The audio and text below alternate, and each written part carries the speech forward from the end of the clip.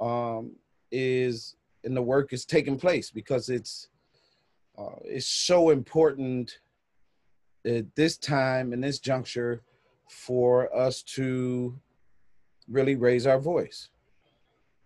Right. And before we go any further, I was like really thinking, I said, dang, me and Calvin, we've been part of committees here, dealing with policy changes. We've been at events where we're promoting stuff in regards to fatherhood. I'm trying to figure out, like, man, me and his brother been doing things for so long, I done forgot exactly how we first met. I'm thinking, was it at a fatherhood forum event? Was it the legacy event? Was it, another training that you had? But, you know, It was before the legacy event, and we were at a fatherhood thing, and we exchanged cards and in the passing. And when we had the legacy event, I reached out to you, invited you, and you had been sending me, like you always do, different information and sharing the information. And it just, once the fatherhood legacy for Father's Day event jumped off, from there on, we just been, because it's important, loyalty is everything to me. So, I know that's a hard thing to do, but being loyal is what is needed. So, and I and, showed up. like I said, is we've done so much together, Yep. and we share so many different ideas and opinions, where we want to take ourselves and our programs and our ideals in regards to advocating for fatherhood, and advocating for our men, and so like I said, I was going back down memory lane, just trying to figure things out, I'm like, okay, now I know this is where we started. And as you think about starting, I know you're a West Sider, you know. Yeah. But I go everywhere. Yeah. But you know what? In what we do, on an everyday basis, the typical male youth, as they're coming up, they're trying to figure out, what they want to do in life. A lot of times, like, well, I want to be a pro athlete, so I can make money, I want to go into business and be an entrepreneur and do this. Right. What transpired in your life in regards to, I want to create some organizations, like Encourage Me, I'm Young, Good Fathers Only. I want to advocate for dads. Where does that come from? So, to be honest, um, I was I was a very young high school varsity basketball coach. I became a varsity basketball coach at the young age of 23, right around the same time I became a father. Um, my godfather, Jim Curry, was an example because Jim Curry made sure when we was hooping that we got to go play basketball in the summer because my high school coach ain't do nothing, right? You know what I mean? So, um, we eventually came down to when I got kicked out of college that I found my way into the community and I started noticing, right, even from my pain, like I wasn't prepared. So nobody taught me. And so when I became a coach, my godfather gave me a whistle. It opened me up to things that I never seen before. So then I started driving the coaches clinics. So as I'm driving the coaches clinics, I'm the youngest dude in the room. And so I'm sitting and I'm talking to the Bill Waltons, the Phi Slama Jama, Guy Lewis, Tark Taney. I'm having one-on-one conversations with all these legends, right? And I'm establishing some relationships with them immediately. And so one thing led to another, and the varsity head basketball job came down to me and my uncle for the boys. And so they asked, could we work together? And me and my uncle decided to work together. Well, in that case, I transferred after a year or longer at the girls, of course, putting girls in college, and D1, and right off the bail, I transferred over, let girls go, and begin to focus on the boys. So me and my uncle, we built this program like it had never been built during the time that we was coming up before. Like the program was really solid, from academics, parent involvement, meal table, weight room, like, and a lot of that information came from those coaches clinics. So in that process, you know, you learn how to develop someone. So I learned how to develop. And when it came time, we had put all these kids in college, right? We were involved. I was taking kids to parks, to hoop against the best, the whole nine. Let's go. You know what I mean? My cousin, who is now associate head coach at Michigan State, my brother, who's associate coach at Missouri, you know, I used to take them up on Finkel. They'd go against the Cooley High boys and everything. So we started arranging because they was playing for another coach. At that time, I was the freshman coach, but still involved. And so time go by. They don't want me to have the job, John. So they come up with all these gimmicks. I introduce Encourage Me, I'm Young in my second meeting. Wow. In the meeting, my ex-coach and the athletic director and the vice principal, they was getting up, interrupting the second meeting, right? They didn't even want me to get that far. Wow. So I said, okay, I see the games. At that point, I had left them the number 2 ranked state team in the state with 6'3", 6'5", 6'9", 6'7", a number of players. Right. Right. So now that team, which, you know, I was trying to get my uncle not to retire because we had built this program. So we was going to have a number of kids coming through the program. So Lil Stannis and all them cats, right, they was coming through the program. So we getting ready to take the program, but his son died in a car accident. My uncle let go. They didn't want me to have it because, of course, like a lot of people, I think that I come off kind of cocky sometimes, right? Because I'm a confident person. Yes, I have my inconfident moments, but I'm a confident person. Right. And so I'm aggressive in my confidence. And I think sometimes that can rub people the wrong way because people want you to be what they want you to be. True.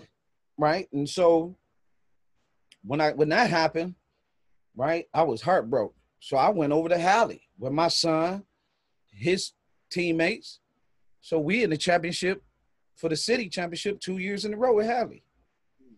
Right. So I got Manny Harris, Deontay, my son, you know, I got hoopers. Speaking of Manny Harris, you know, yeah, I'm a Redford alumni also. So. Okay. Right. So, you know, the young man that passed away that was off that squad, I had him in the 6th grade. Okay. His grandparents, the whole nine. You see what I'm saying? So I was always involved, always had my hands to the plow when it came to young men. So I learned right away how to develop young men from the rooter to the tutor, right? And then I was lost. I was out here. All right, I'm gonna go try comedy. I was trying to find myself because outside of coaching, I hadn't have nothing. I was going to work every day, right? So I began, you know, I tried multi-level marketing, all that. It wasn't for me. So I started praying. And I started recognizing through going to learn to be a comedian, how children were dying. Then my cousin, my boy called me and said, Kel, thought you was going to turn Encourage Me, I'm Young, Emmy into a clothesline.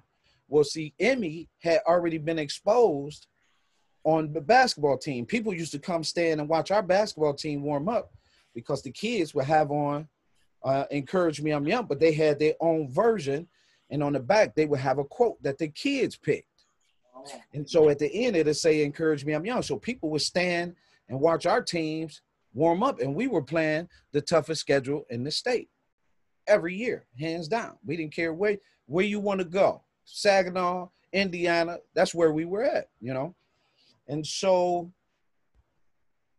I'm lost. So I decided at that point, I walk into church and I find purpose. Pastor stand up, Pastor Ronald Griffin stand up, say, you gotta get with them kids, you better go see about it. And my son, my 12-year-old, who at that time, my oldest boy, who you see me with, he was right there. So he saw that shift. And so I was freaked out. Man, I used to get my name braided in my hair, all kind of crazy stuff. And and God started giving me all these quotes. So I went and worked at a print shop in Ferndale for free on my off days to learn how to print. So I went there, I would work, learn how to screen print, watch the screens, print, help them, and they still charged me to do my first run. But I started laying shirts with kids was getting killed because I thought it was important that we offered hope and inspiration where you saw there was a lot of death. And so we had got comfortable. I noticed the other thing is that we had got comfortable in death. So my voice and my purpose started driving me. And that's how I literally got here. So, and good fathers only come from that I wouldn't mess with you unless you was a good father until I matured in the information. And so when my stuff ended up on Ron's house, I wasn't ready. So my t-shirts is on Ron's house season 4. I wasn't ready. My t-shirts was on Larry Foote on NFL Network. I wasn't ready. My gear was on Michigan State to the Final Four run. They wouldn't give me a break. Magic Johnson, them didn't look at me right. They didn't see me as ready. You know what I mean? So I just kept going and endured. And now 45, 46 cities, 6 countries, we've planted those seeds in the product and we getting ready to come for it all. Wow. But you know what? You really kind of hit it on the head in regards to encouraging our young males. I mean, if you look now, they're looking for something to inspire them. You know, they see what goes on in today's world. You know, they come out of the womb behind the 8 ball already. You know, and unfortunately, we raise them like that. To tell them you got to be twice as hard, you got to be twice as fast, you got to be twice as smart, just to be on the same level, you know, as anyone else, you know. Man. And just like you mentioned, in regards to the hope, you know, if especially when it comes from another Black male, you know, to let them know in regards to, hey, you know, I'll support you, you know, I'll model that positive behavior, you know, I'll show you my weakness, I'll show you my struggles, but I'll show you that even though I got knocked down 9 times, I'm getting back up 10, you know. Man, bro, there's so many stories, right? We did when they shot up Sandy Hook, myself, Chris Tone Franklin, Chris Davis, Rodney Jones, I forget her, it was a mother, Crystal Gunn, Clarence Barber, right? We put together a box of 100 shirts to send to Sandy Hook. And on the back of it, it says, love is the one thing you can take to heaven, right? We did things like that, right? We were always involved. So when we sent it to Sandy Hook, racism doesn't allow people to respond, right? For me, you didn't have to respond. You didn't even have to say thank you. It got there. We know it got there. Somebody accepted the package, you know what I mean? Because that's the way it was sent. There's UGOB's huge number of stories where this product has helped families. And that was just on the product side. So we were able to stay afloat because of the product, right? And then The state of Michigan, when they decided to give Respect Day, it was Calvin T. Mann Day. I wanted it to remain respect, because what is the cultural problem?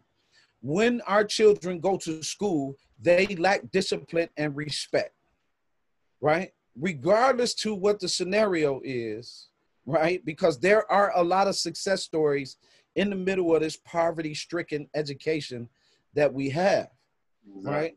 And it takes the parent, the child, and the teacher.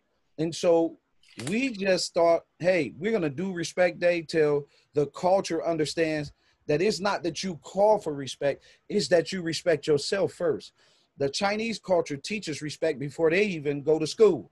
So if we just modeled our behavior around respect, understanding where the elders, the whole nine, of course, we got a lot of brokenness, right? Which comes from what you and I are going to get into, right? When you have a single family household, you have brokenness, right? You have brokenness. It's no way around it. You can talk about it all you want to. You can celebrate. You can say, hey, you know, my mom raised me and I did this, such and such. That's fine.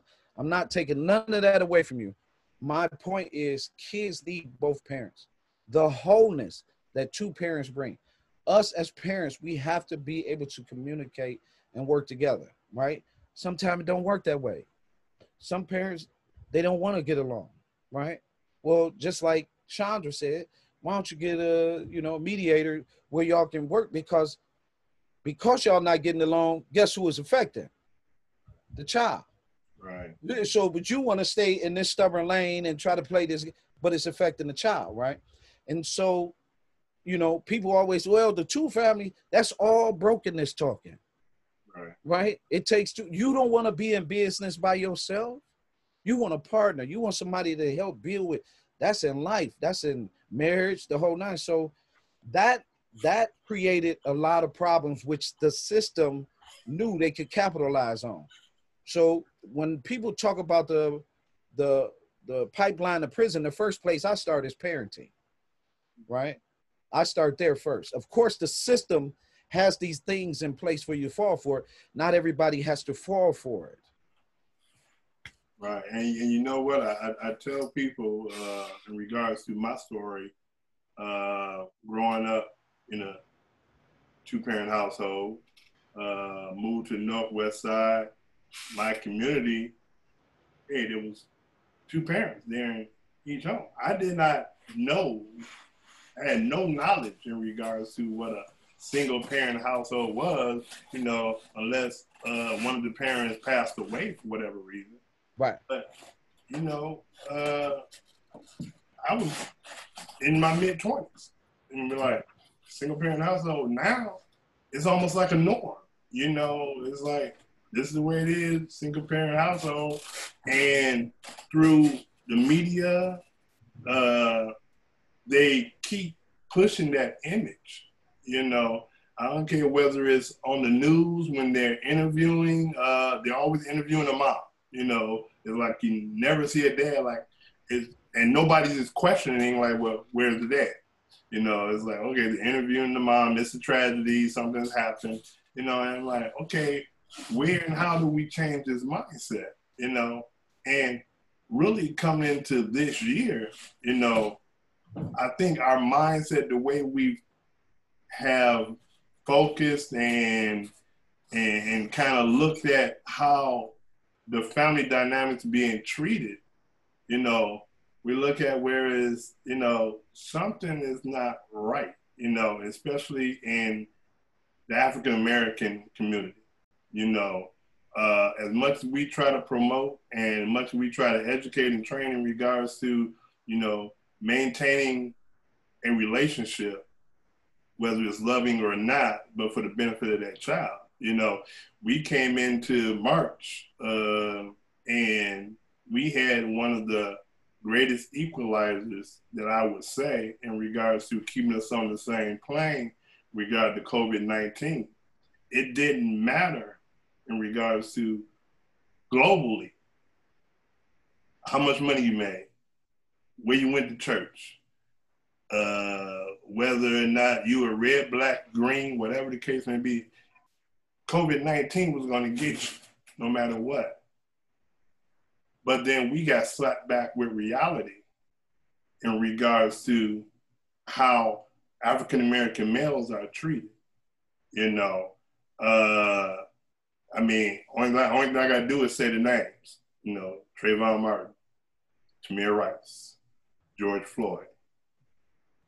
Looking at that, and I mean, really it broke us right back down to how society looks at us, especially the roles of our men.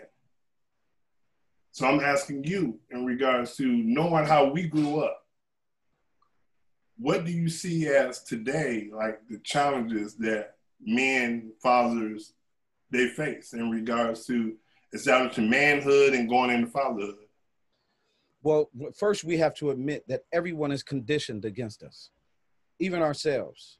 You hear conversation that literally puts down the next brother, the next brother, the next brother, right? So we're literally conditioned even against ourselves. I will take up a conversation just like you were just talking about, right? And so when you are citing the males, also in that was women who were murdered, right? In that process, right? We have a tendency to only mention what affects us. So yes, we're going to mention the boys, right? And we're going to say, you know, or we're going to mention the girls, right? And so then you see where all the education and the money went. Then you see where the denial is. Then you can see in these households where the boy, if he has a dream, right, versus the girl who has education, you can watch even in the conditioning on how they celebrate the daughter versus the son, right? Then you can get into relationships, right? The conditioning that we have even has us conditioned in poor relationships, expectation, not knowing myself, relationship to relationship to relationship, right? All of those things play a part in keeping us divided because those are symptoms of the system, right? And because of that, we buy into the conditioning. So we've been having conversations which have blown me away, right? So we'll say, let's ignore what's going on in your backyard. Okay, so yeah, we got the murder rate in the backyard, right? They got a murder rate in the backyard, right? So when they bring up black on black, you bring up white on white, right? But relationship wise, when you get into these conversations, even our women know they have weaponized the police as well. They have called, even our men know, taking advantage of each other, putting their hands on women, right? These are all symptoms of brokenness in systems where the father has been absent. See, we become super value when you're in trouble. Notice, oh, I need such and such. Oh, we gotta have, right? No, let's start up here. No, he don't need to be around. He 5. Well, your daddy ain't. You see what I'm saying? So I'd have moved you away. Well, let's look at attention deficit. When the father is involved with his son, he's 40% less likely to develop attention deficit. Let's look at infant mortality. When the father is involved in the process of the child, infant mortality is cut completely in half. What do we have practiced and conditioned? Get away from me. I got to get this check. I got to deal with the system. We got to get this because of the system having these things in place, even for jobs. So we stop being creative.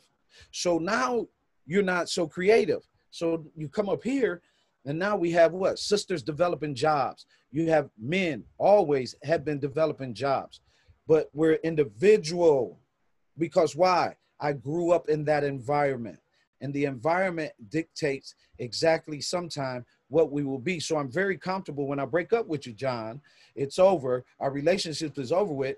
I'm used to being by myself. Why? Because that's how I grew up in a single environment.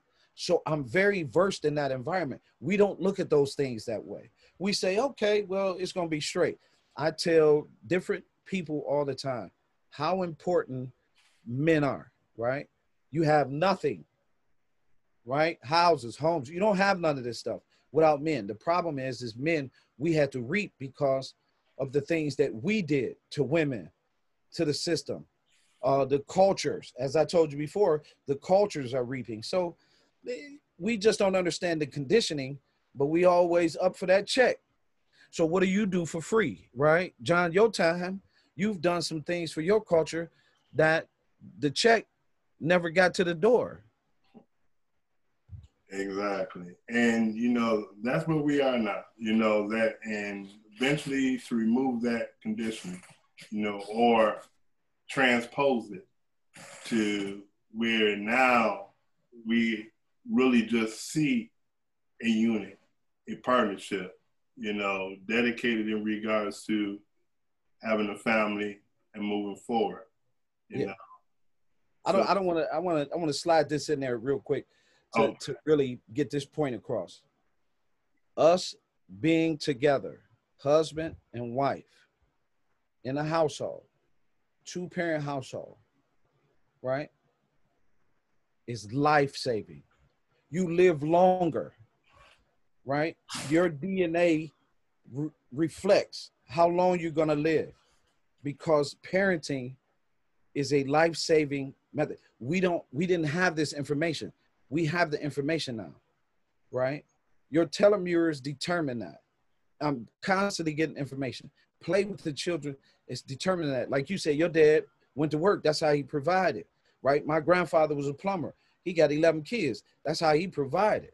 So he went to work all the time. He come home, lay the pipe twice. You know what I mean? I lay the pipe over here, come home, right? But exactly. But, exactly. But in that process, we needed more.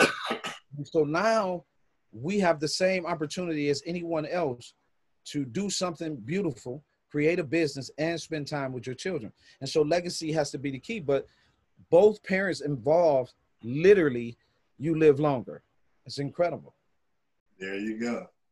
Well, Brother Calvin, I know there's been times we spent hours, 2 hours kicking it. But I thank you for your insight. Calvin Man, Encourage Me, I'm Young, Good Fathers Only. Google it, connect with the brother. He's awesome. And I thank you in regards to being available for my show today. Hey, man, I appreciate you. Opportunity upon opportunity, man. I thank you. Before I leave, I have some last words. Calvin Man mentioned in regards to legacy. Legacy really is just a movie of your life, you know. As we say, it's the times, that little dash between when you were born and when you die. What do you do? What are you doing? How will you be remembered? You know, you don't have to be superstar, but can you be remembered from the positive things that you produce, the positive image that you presented? Will your son, your daughter look back and say, you know what? He was there. And the work that he did, it might not have paid him the top dollar, but it worked, and I appreciate him. Calvin Man is an example in regards to leaving back a legacy. He has so many things in his pot that he's cooking, and he would be remembered in regards to the things that he's done. I want to thank everybody that was in attendance today. This is John Miles, Fatherhood Connections, with one-to-one conversations. We'll see you on the next go-around. Peace, be safe, love.